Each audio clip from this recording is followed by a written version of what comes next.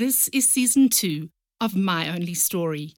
It is a co-production between the My Only Story non-profit company and News 24. If you'd like to donate towards our work, please visit our website at myonlystory.org. You can support us in other ways by reviewing, liking, and sharing the podcast and helping to spread the word.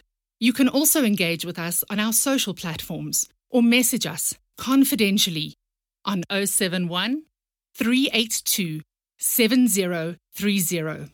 We'd love to hear from you. This is a trigger warning.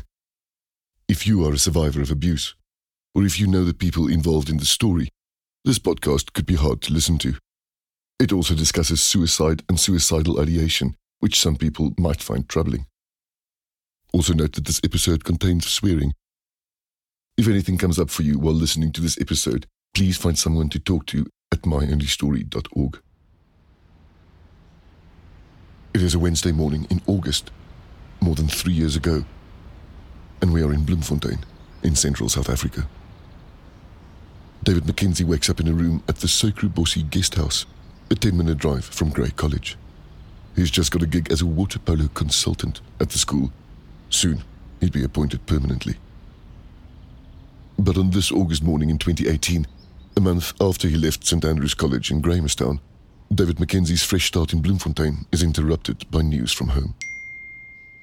As has often been the case before, the news is not something that McKenzie can keep to himself. To be fair, the news is juicy. It concerns Dean Carlse. Remember Dean Carlse?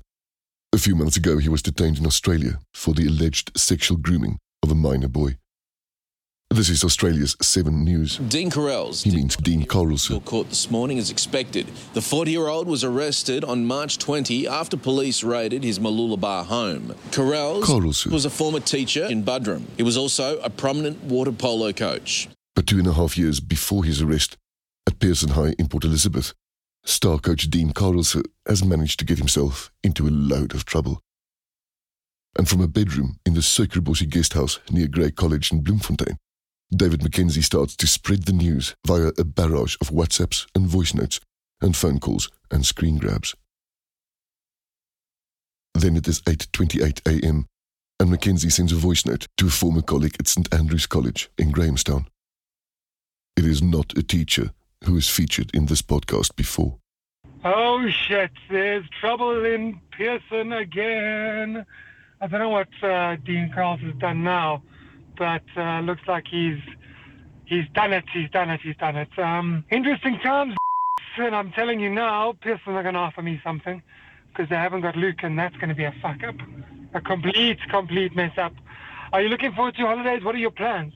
Imagine you received this voice note regarding a mutual acquaintance called Dean.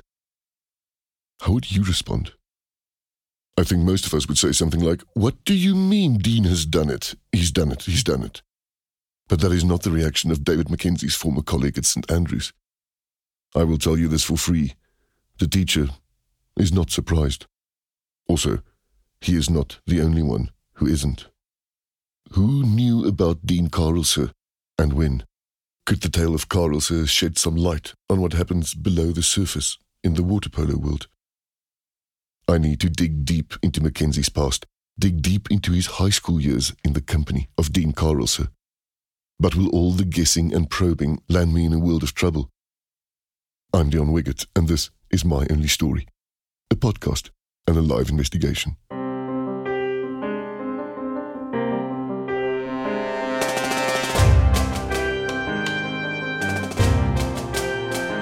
On my stoop in Johannesburg, things are heating up.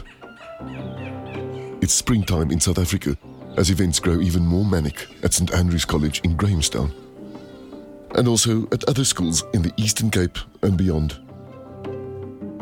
As our live investigation hones in on some rotten apples in schools, it's important to me that we retain a sense of context. This series is about children and the adults who hunt them. It is not about teachers in general, or any school in particular. I really do have nothing against schools. I'm not trying to destroy St Andrews College or Grey High School or Pearson High or Red and Bedford View. we're here to contemplate an apparent culture of secrecy and silence that seems to be alive and well at some elite schools. A culture where, it seems to me, the safety of boys and girls is often considered less important than a school's so-called reputation. Children should always come first. Reputation is nothing if it means that children are exposed to danger. I have nothing against teachers either. Quite the opposite. I'm a big fan of teachers. It is one of the world's few truly noble professions. Trouble is, there's a handful of bad teachers always sprinkled around the rest. Most teachers want to help children. A handful of teachers are there to help themselves. Predators go to where children are, and children go to school.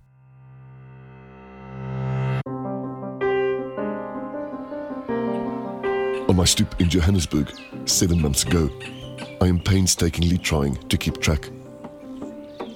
In front of me lies a heap of data I have somehow managed to secure. It is from the source I've casually been calling Deep Throat. At the end of this episode, Deep Throat's identity will be revealed.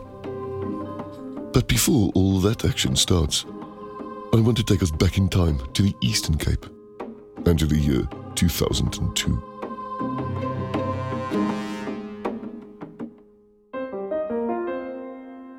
Grey High School in Port Elizabeth often is, but should not, be confused with Grey College in Bloemfontein, which is incredibly similar, but is a good 7 hours drive inland into central South Africa.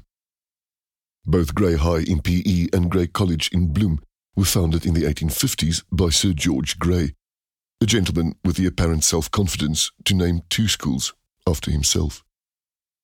Where Grey College may have provincial splendour in spades, Grey High in PE is borderline dramatic. You'll want to open Google Earth for this one.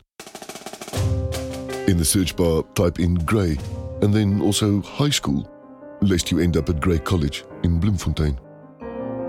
Grey High School is not Grey College, even though, in a further complication, Grey High School is located on College Drive in Port Elizabeth. Please rotate the image so that College Drive is at the bottom. Looking out over the lawns, we see the black roofs of Grey High School and, to its left, the smaller red roofs of Grey Junior School. In the middle of the high school cluster is a tall clock tower, and let me tell you, the Google Earth imagery does not quite convey how fabulous the clock tower is. Twice this year, with producers Alison Pope and Noctula Magnati, I drive round and round the Grey High campus. Both times, school is coming out, and the traffic is almost a jam. It provides plenty of opportunity to check out the school and the boys pouring from it. We spend quite a bit of time stuck at the pedestrian crossing as boys from Grey Junior file across the road. They are all wearing hats, and at each and every vehicle that each and every boy passes, he tips his hat and smiles at everyone he can see in the car. It really is quite charming, although I imagine it must be hard to teach young boys to be that respectful. Later, we get stuck in more traffic, but now on College Drive, at the high school side. Ahead of us is the fabulous clock tower, but right next to us are 2 swimming pools. The smaller pool is set right against the road, and as we inch forward through the traffic, I can see a few boys, maybe 12 or 13 years old, practicing in their Speedos. And so, behold, the historic Grey High. It is the school where David Smith would meet his first boyfriend, whose name is Dean Carlse. My name is David Smith.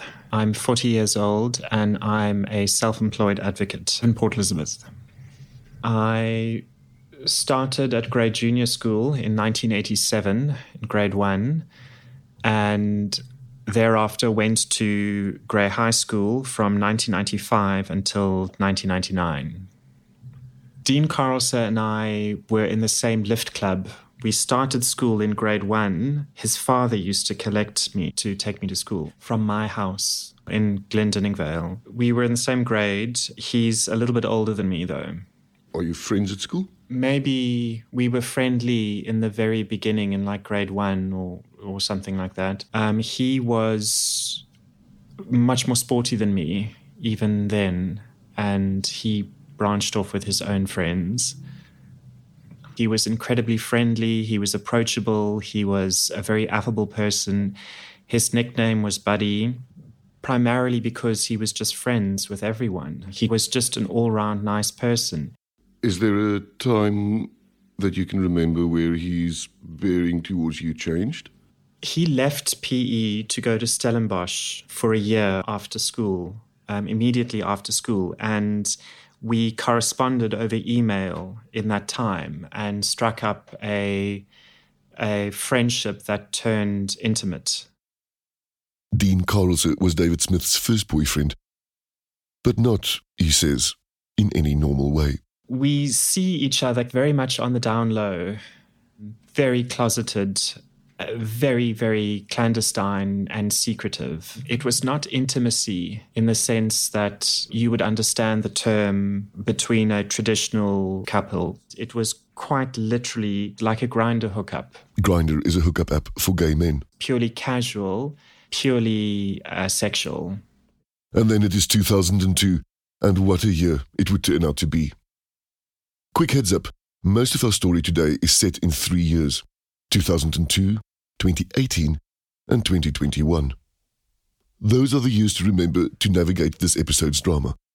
2002, 2018, and this year, 2021. And so let's pick up our historical story in 2002. As the world adjusts to life without the World Trade Center, a 13-year-old David McKenzie starts his career at Grey High School in Port Elizabeth. In the Grand Hall of Grey High School, it is the first assembly of the 2002 school year. Hundreds of boys are staring at the stage as the faculty file in. I'm pretty sure that Grey's headmaster at the time, Neil Crawford, welcomes the new boys and new members of staff. I imagine he also welcomes a new student teacher with an old familiar name. It is Mr. Dean Carlse, who was in matric at Grey High when 40% of the boys in front of him were in grade 8 and in grade 9. And so, with fond memories and big ambitions, Dean Carlse will start to coach water polo. But first, he'll move into the hostel to supervise the boys who live there. After he takes up a position at Grey, he invites me over to the school hostel after midnight. I would park in McLean Road and then hop over a fence. I always take care to wear dark sneakers, dark trousers, and dark shirt, and I walk not through the field, but always on the periphery. I hug the hedges, the trees. I go past the rectory, always in the shadows, always lurking, and I have the code to get into the staff entrance of the school hostel. By the time David Smith gets to Dean's room, he's no longer certain why he goes to all the trouble. Dean's interest in him is cursory, and his sexual fantasies are getting stranger. David Smith is deeply conflicted. On the one hand, he's actually dating his schoolboy crush. On the other hand, his boyfriend seems to have a crush on schoolboys. On the 2nd of October 2002, the 2nd of October is significant because that's his birthday. He just turned 22. On the night of his birthday, he asks me whether I can bring my family member to join us because he wants to show the boy the ropes and to teach him. How old is this family member? 13 years old. How do you respond to this message? I've told him that I'm not bringing the 13-year-old with me. And he then sends a response to say that I'm chicken and that I must come, wimp. Dean Carlse would not let it go. He keeps asking David Smith to bring a 13-year-old family member for a threesome in his room. Then things take a turn for the worse. He sends me a message to say that he had a sexual experience with a grade 9 boy at the Grey High School hostel. He describes it to me as being cool, Kewl, almost being quite boastful of it. and as though trying to entice me into that, through that doorway. It is spring 2002 at Grey High in Port Elizabeth. In Dean Carl's own telling, this is what happened. He is in his room at the hostel when a grade 9 boy comes in to visit. Later, Dean tells David Smith about it, in an exchange that is so unsubtle that only an inexperienced predator would commit it to writing. In all caps, Dean Carlson writes to David Smith, quote, "Had an interesting event in my room today with a Standard 7 boy," end quote. Standard 7 is what grade 9 used to be called. Dean Carlson continues, quote, "My salad's been tossed today already, if you know what I mean," end quote. Then, 6 minutes later, Dean Carlson sends a clarification. Quote, "Sorry, think I should rephrase that. I was tossing his salad. Maybe it will be reversed, who knows. No one tossed my salad," end quote. Soon, David Smith will report Dean Carlson to the headmaster of Grey High. His name, remember, is Neil Crawford. David Smith shows him these messages, and plenty else too. In the weeks to come, the truth will come out, which is this. Headmaster Neil Crawford is seemingly not one to be alarmed by reports of salad tossing.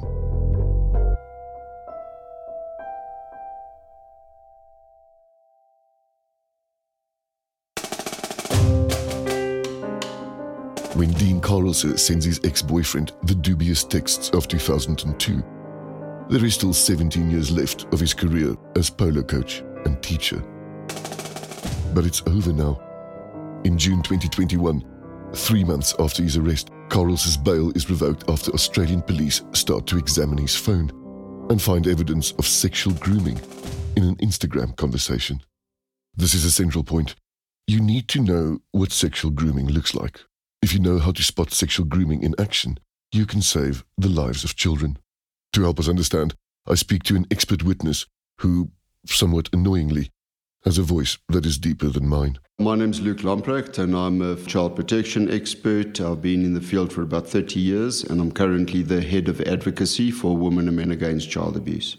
Luke Lamprecht is an activist, academic and expert witness in notorious trials like this one from 2018. This news just in a short while ago. A former Parktown Boys High School water polo coach sentenced to 23 years in prison. This is ENCA. 22-year-old Colin Rex pleaded guilty to 144 counts of sexual assault. He received a 20-year sentence for sexual assault and an additional 3 years for common assault. I asked Luke about sexual grooming, and he says it is the key to understanding 95% of sex offences against children. People need to recognise that 5 or less % of child abuse cases is force used. And when I talk about force, it's physical force, things like abductions, kidnappings, tying children up, etc. It's extremely rare. So in 19 cases out of 20, Luke Lamprecht says, an offender gains access to a child through deception. A long, systematic, impeccably planned process that will allow them control over children's minds and then children's bodies.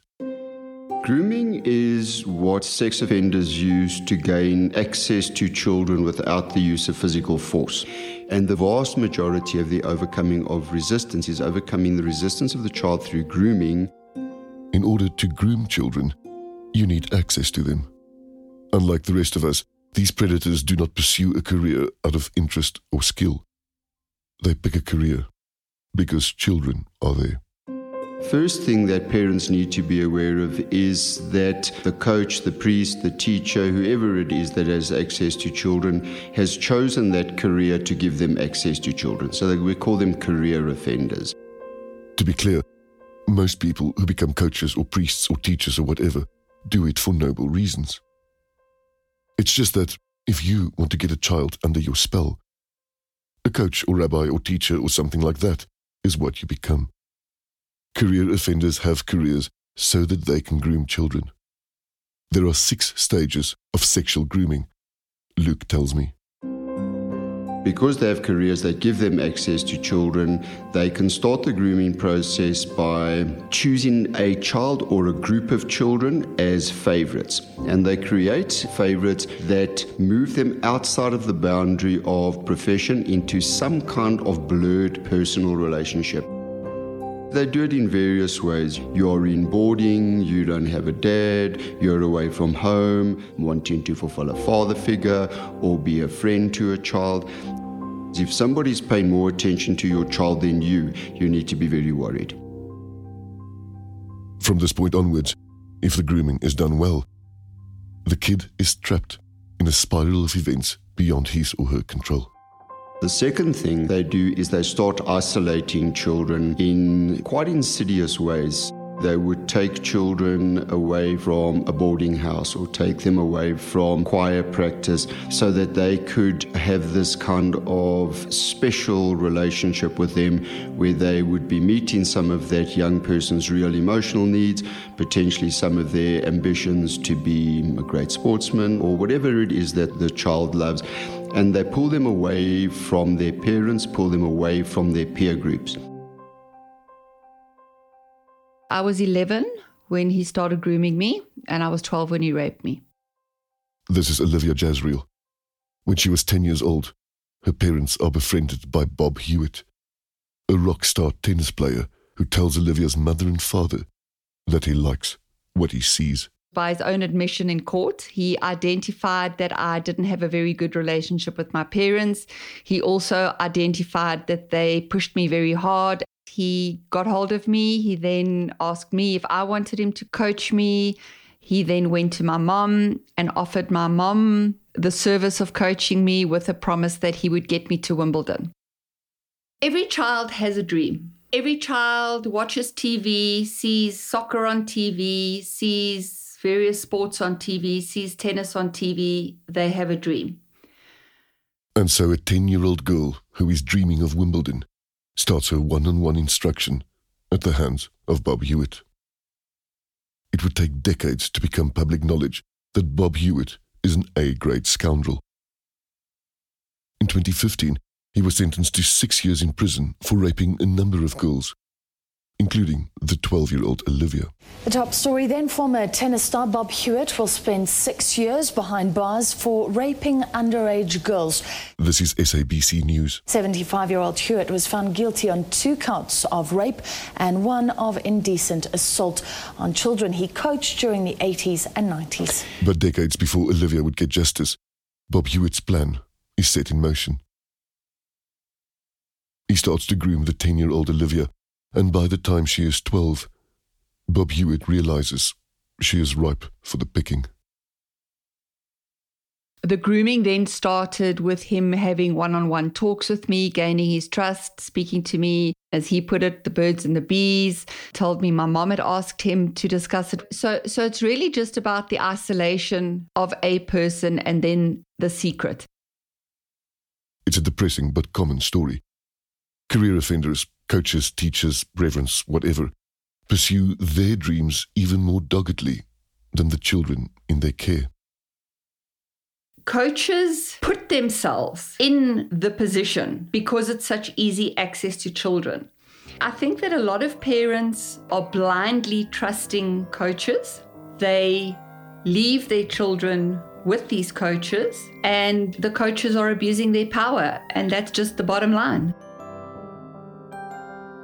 Olivia is right. Parents blindly trust coaches and teachers and boarding house masters. But what if we think differently? What if we accept that it is a given that there are career offenders in schools who are hiding in plain sight? We're back with expert witness Luke Lambrecht, who's explaining how career offenders entangle their prey. He says that sexual grooming starts to cross the line in stage 3 of 6. The third part is the really complex part. They start engaging in what we call boundary or taboo violations. Now, a boundary violation, for example, if you take water polo and you take the evidence in the Parktown Boys High School case, you will see that the touching of penises in the water was seen as a way to put your opponents off and to get sort of the upper hand in the game and as a result win. So the grabbing of penises then became something that is taught, so that if you blur the boundary in the pool, then when you're in the shower, the boundary is less. And those bodily boundaries that are normally in place, particularly for sort of adolescents who, are quite private about their bodies, those start getting worn down. Other things they do which are very common is they will allow the young people to do things their parent wouldn't allow them to do, giving children marijuana, allowing them to go on tour and drink, introducing them to pornography, which the young people might be finding on their own, but they've been introduced to it, so they then become sexualized through the pornography. By stage 4, the target is trapped in a secret, which is precisely the plan. They then start catching them in the shame of the secret. And we have to remember that the power behind abuse is the secret. The child, they struggle to tell anybody because they drank or they smoked marijuana or they've looked at porn. And that then becomes the power of abuse, which is the secret. Once secrecy has been established, the time is finally ripe for the predator to pounce. If they then think, okay, well, these boundaries can be violated, then they attempt to abuse the child, either in contact sexual abuse or in what we call non-contact sexual abuse, which is then engaging in online sex or virtual sex. That's either through sounds or pictures or text. There's a variety of ways I've seen. By stage 6 of 6, the nightmare is complete.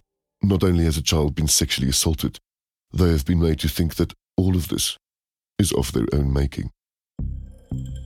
They need to keep the secret, and the keeping of the secret becomes the big issue. Grooming allows the secret to be kept because there's a sense that the child feels complicit. In my view or experience, sure, it is unpleasant to be sexually assaulted. However, what really does the lasting damage is the grooming, because for them to get away with it, they have to make you believe certain lies about yourself. Absolutely. The child has not consented, but kind of acquiesced, hasn't been able to say no. And that's where the big problem comes in, is that the saying no has become a huge issue in our prevention programs, because we say to children that if somebody tries to touch on your private parts, you must say no. But there's this big setup in the beginning that makes saying no hard. And in addition to that, anybody who's listening to this who works with children or has their own children, if you can think of one context in which you actively encourage your children to say no to you, I will be surprised. We don't even allow children the ability to say no in safe environments. And because we've told them if someone tries to touch you, you must say no, there's the guilt and the shame associated with it. They should have said no, they didn't say no, therefore in some way they are to blame. And I've had that with many young people that I talk to. There's a sense of attributing the blame to the fact that they should have said no, but they didn't. The misery is compounded by the secrecy. It's kind of genius, in a sickening way. You start off in the plain sight of parents, because once the parents are used to you, they tend not to ask any questions. Your perpetrator manipulates you into thinking you are an equal party in a normal but secret relationship. That's exactly how it was for the 12-year-old Olivia Jazreel. I loved Bob Hewitt. I've stated that categorically. It's on record. I loved him. I was in love with him. I thought I was having a relationship with him. I thought I was special. We are back at Grey High in PE, and now it has just turned 2003. In a few months' time, Tom Kruger's parents will celebrate his first birthday. In the historic Great Hall at Grey, I imagine the first assembly of the school year in January 2003. On the stage, with the other staff, Dean Carlse sits proudly. In the sea of children also sits young David Mackenzie. He is now 14 years old, grade 9. And as he stares at the stage, I imagine he may be dreaming of water polo greatness. But by this point, the now 21-year-old David Smith has grown too worried to stay quiet. In January 2003, he sends an email to then-headmaster Neil Crawford. To his email, he attaches some text messages from Dean Carlse, including the ones that express desire for juvenile threesomes and tossings of salads. Immediately, the text messages are regarded as being inauthentic, a fabrication. The school's attorney, Philip Shaw, now deceased, was also Dean's attorney. He arranges an appointment at MTN in PE, and my SIM card is submitted to scrutiny. And MTN finds that everything is authentic, that the text messages are not corrupted. The manner in which Gray investigates the complaint, I mean, it's just sort of like, Dean, are you a pedophile? I vehemently deny it. There, he vehemently denies it, David. What do you want us to do now? That's exactly what it was like. He was placed on cautionary suspension. He was asked to move out of the Gray High School hostel, but he was still allowed to coach boys in the afternoons. And he went to the Westbourne Oval for the school athletics day, which really sends a clear message to me that they're not really serious about pursuing these allegations against him. In total, it must have been about a week and a half, 2 weeks of investigation. That was all done by Gray. There was no independent presiding officer. There was no charges presented to Dean. I was not asked to give a witness statement. I was certainly not cross-examined or interviewed or, to try and solicit collateral information from me. If they did, they would have known, I would have told them that Dean and I used to have conversations about it, about him wanting to have sex with children. I can't speak on behalf of the stupidity of other people. I don't know whether they just genuinely didn't see it or whether they just saw it and just refused to acknowledge it. So many people knew the story, so many people. And people would come up to me and they would say, but David, how is Gray allowing this to happen? They've got a person in the hostel.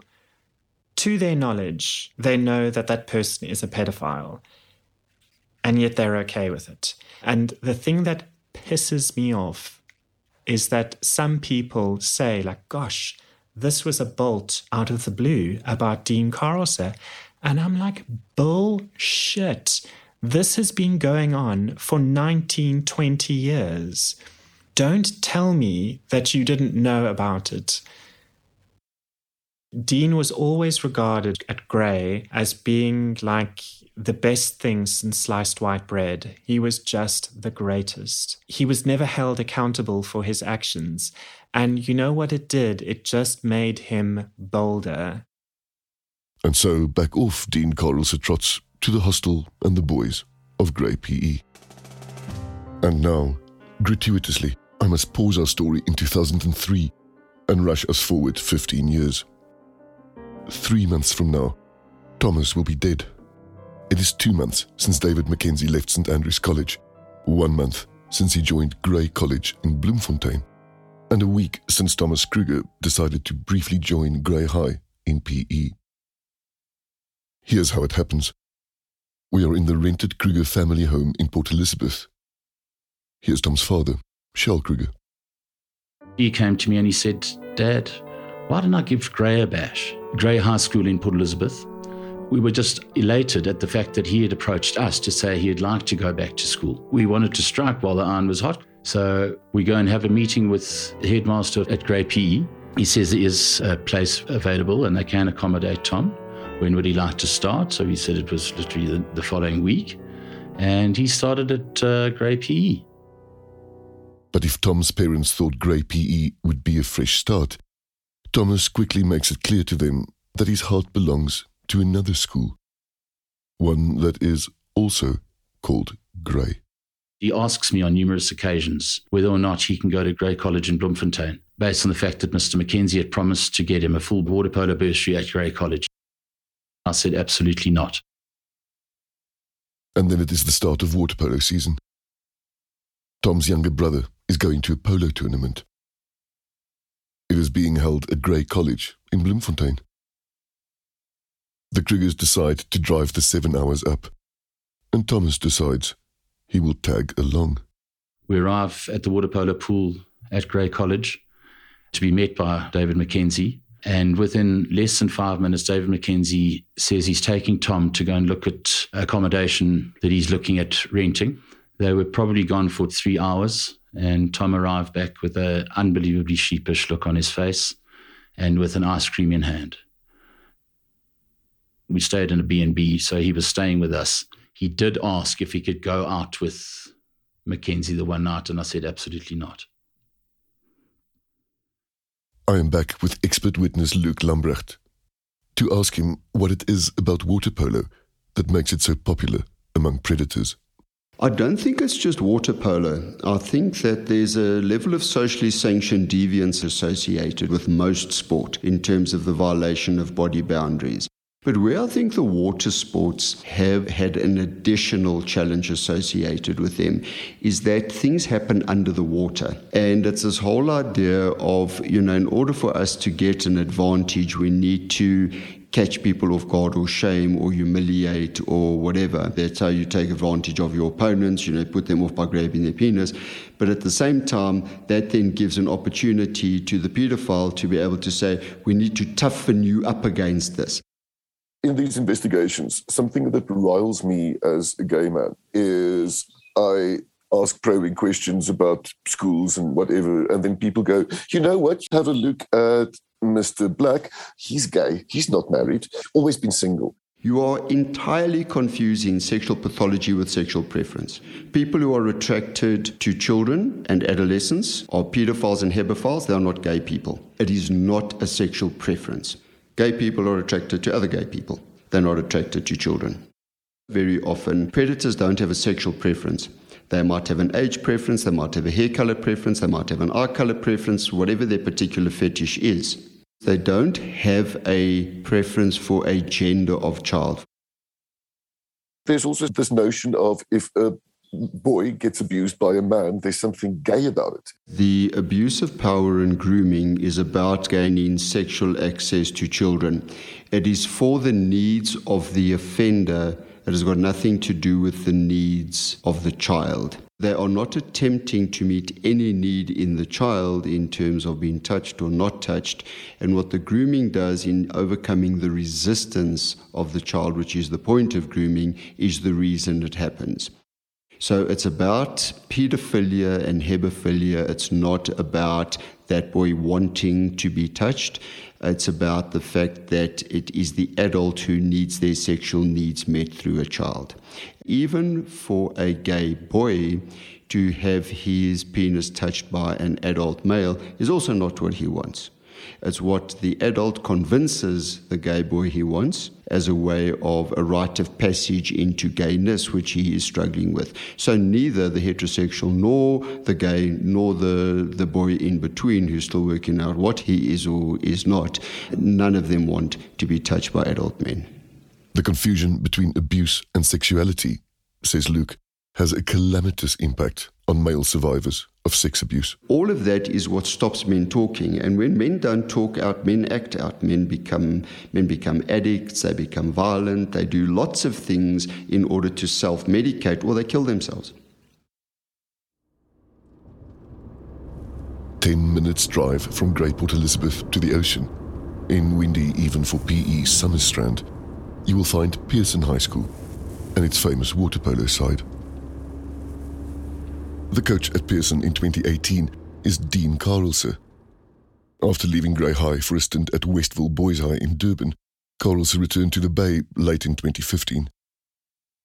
And then he starts to coach some polo players who remained behind when their previous coach left to join St Andrews College in Grahamstown. The coach was a man named David Mackenzie. And now, on a Wednesday morning in August 2018, big news rocks the small water polo community.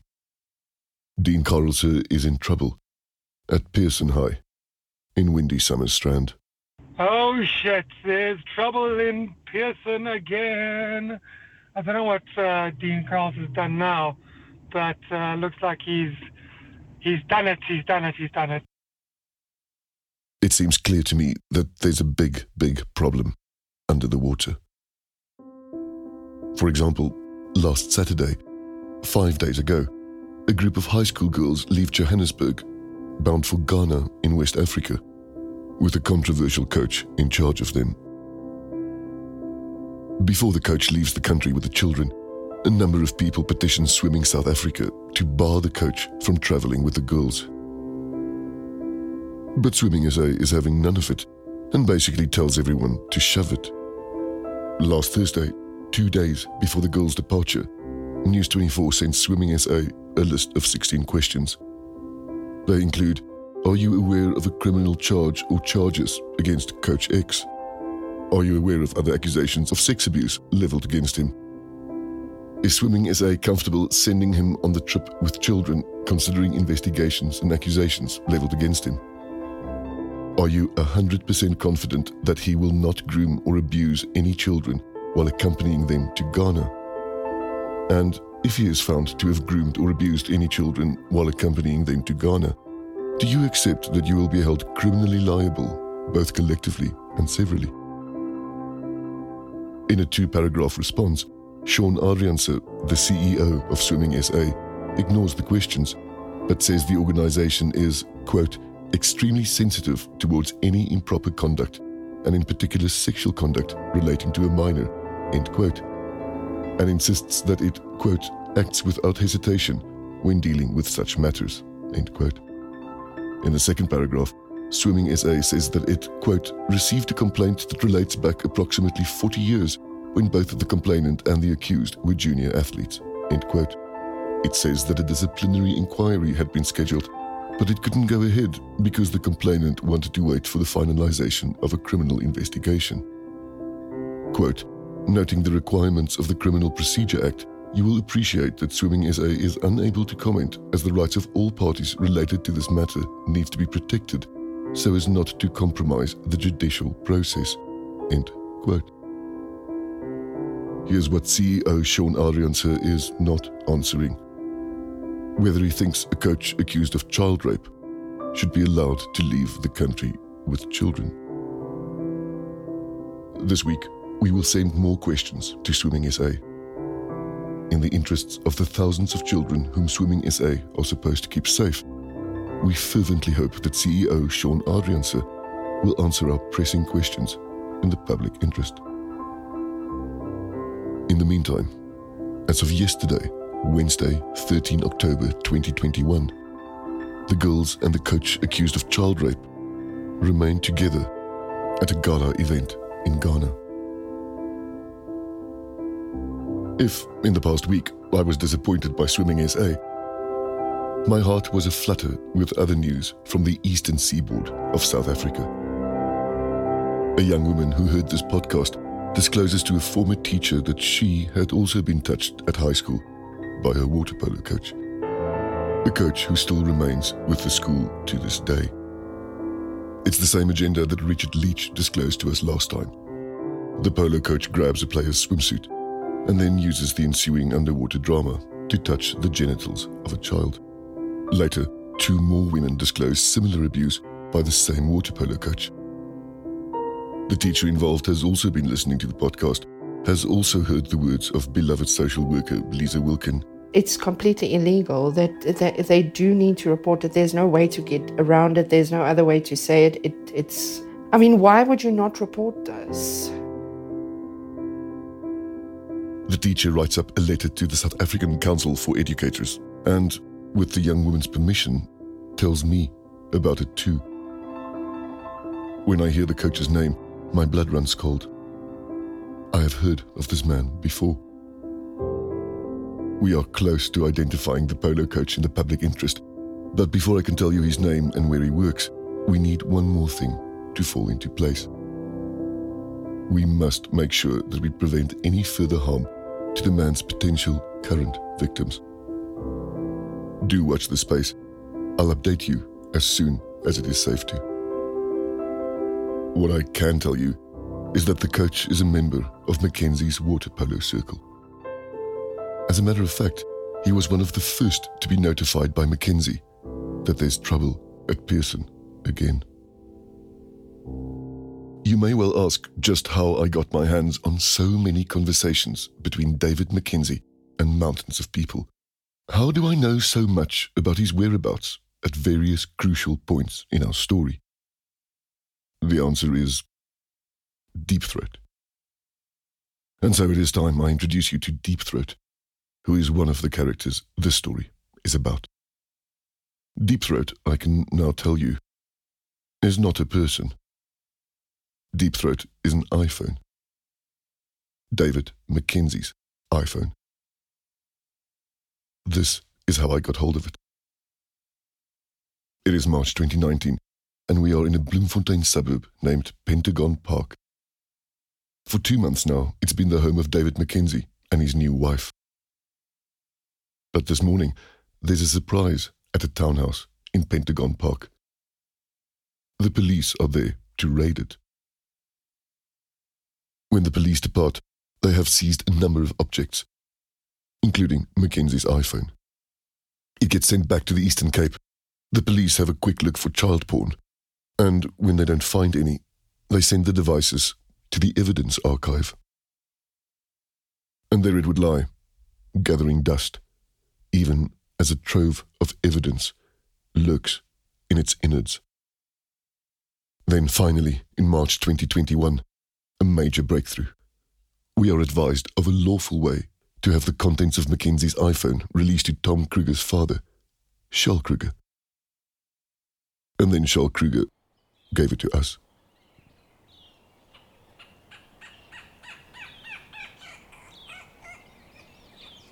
And so, it is 7 months ago, on my stoep in Johannesburg. After months of glacial progress, I suddenly sit with thousands of answers, all in one place. This one place being a PDF of 15,000 pages, along with thousands of raw images and voice notes and videos. The majority of it is from WhatsApp. I am now in possession of almost every WhatsApp message sent and received by David Mackenzie for 9 crucial months. Every image sent, every image requested, every voice note recorded and received from the morning he left St. Andrew's College to the morning 9 months later when it was seized by the police in Bloemfontein. This is more than a trove. These are the Pentagon Papers of grooming. They are the Gupta emails and WikiLeaks in the hands of a brutally disorganized man. Me. The hard drive, which I nicknamed Deep Throat, provides a first-hand account of the circumstances surrounding Mackenzie's departure from St. Andrew's College and of the final few months of Thomas Kruger's life. It also contains conversations between teachers and coaches that no one was ever supposed to see. Teachers and coaches who are scattered across schools and swimming pools and sports fields, and, who knows, maybe even a choir or a drama production or two. All shapes, all sizes, teachers and coaches in a dozen schools all over. The Mackenzie tapes. Next time on My Only Story.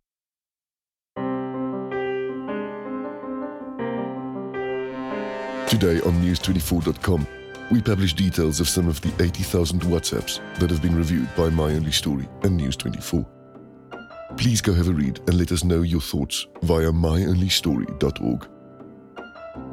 In the 2 weeks since our last episode, the rumour mills have been deafening in the Eastern Cape. And up in Johannesburg last week, David Mackenzie attended a disciplinary hearing initiated by Red and Bedford View. Here he is, not speaking to News24's Sisona Mkakamba outside his disciplinary hearing next to Monte Casino in Fourways. How are you feeling, Mr. Mackenzie? How are you feeling, sir?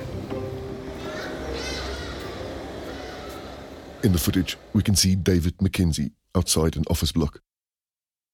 When he notices that News 24 is filming him, he takes out his phone and films them back. 3 days later, that's 1 week ago, the independent advocate who chaired proceedings delivers her decision. The principal of Reddam Bedford View, Stephen Hasley, announces in a letter to parents that McKenzie has been fired. Quote, Mr. McKenzie was found guilty of gross dishonesty and misrepresentation in that he did not disclose to Reddam the circumstances surrounding his departure from St. Andrew's College in the face of misconduct allegations. Furthermore, Mr. McKenzie was also found guilty of disregarding Reddam's interests and not being honest about the allegations that had been made against him in the media. In her findings, the chairperson also indicated that Mr. McKenzie was incompatible with Reddam and its values. End quote. The children of Reddam Bedford View returned from holiday this past Tuesday. None of them will be taught or coached by McKenzie again. The following is specifically for all Mackenzie's former students at Reddam. If he has sent you messages, please tell your parents or an adult you trust. Last Monday, while Mackenzie was being judged in Johannesburg, it was a big day in Grahamstown too. Very good afternoon, His Majesty the King, Right Reverend Bishop Ebenezer. The final day of an annual shindig named Balloon Week. Mr. Jacko Marie, our Chairman of Council, members of Council, staff, parents, and of course the boys of college. We are in the historic chapel designed by Sir Herbert Baker. As we review the year of 2021, we cannot do so without recognising the challenges that we faced this year. When Headmaster Alan Thompson addresses the Assembly, it seems to be clear that the tide has turned. Including, of course, COVID, economic and political instability, service delivery and service delivery protest, and of course scandal. The magnitude of the Mackenzie scandal is now being acknowledged by college. I shan't dwell on these things, but I must acknowledge recent events, and I assure the community that we are working extremely hard to approach all that has been said and all the allegations that have been made with integrity, honesty and courage, and to commit to a process of truth-seeking and healing. If Headmaster Thompson's remarks are a small but certain nod, the school governing body's chairman, Jacko Maria, faces the scandal head-on. When Chairman Maria addresses the parents at Speech Day, he starts with the elephant in the room. I'd like to start by addressing the ongoing News 24 expose about Thomas Kruger's tragic death, David Mackenzie's behaviour as a teacher and subsequent departure from college, and incidents of lashing and fighting. There is some criticism of us and of me. Most of us probably feel that the drip feeding of sensational information and opinions and the style of reporting is unfair, and that the portrayal of St. Andrew's College certainly does not reflect our lived experience of the school. Jacko Maria defends the school's conduct in the investigation so far. We've tried to be professional in our response.